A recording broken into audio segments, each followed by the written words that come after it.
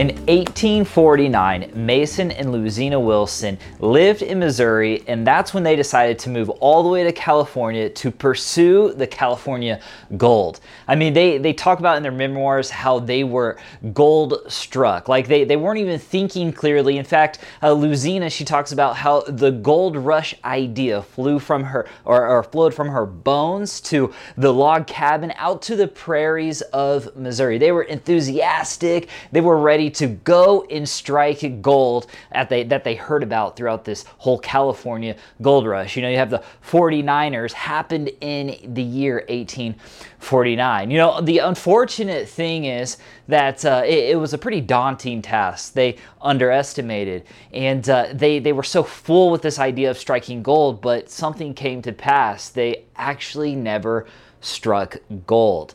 Pretty crazy. I don't know about you, but have you ever been at a time or a place or a season in your life where you get so consumed with an idea that your logical thinking process actually becomes illogical? Like you're just not seeing things straight. It becomes pretty daunting, overwhelming. You just can't get a clear perspective. Maybe it was an investment opportunity. Like earlier this year, Tesla stock was at $300. Now today, when I just looked, it's over $1,600 per stock. That's like a 300 plus gain there. Like crazy, right?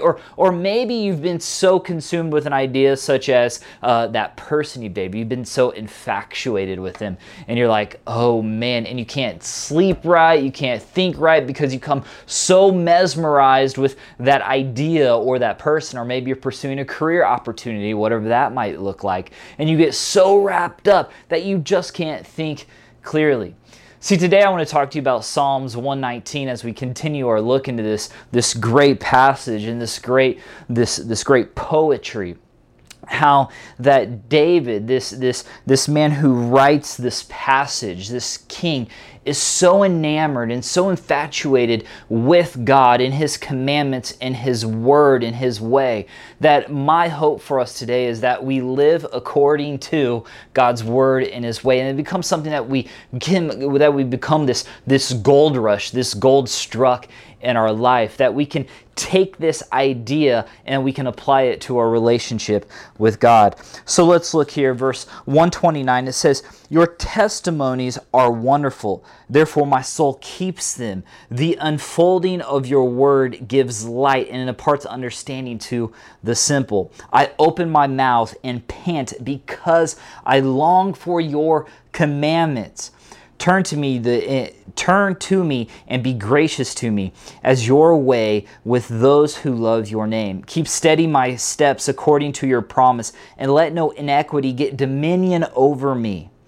Redeem me for man's oppression, and that I may keep your precepts. Make your face shine upon your servant, and teach me your statutes. My eyes shed streams of tears, because people do not keep your law." See, David lived with such this passion to follow God's words and God's ways. My hope for us today is that no matter where you're at, no matter what you are consumed with, that your first and utmost passion is following God's words and God's ways. So let me pray that over you this time together, and thanks for tuning in. Let's pray real quick.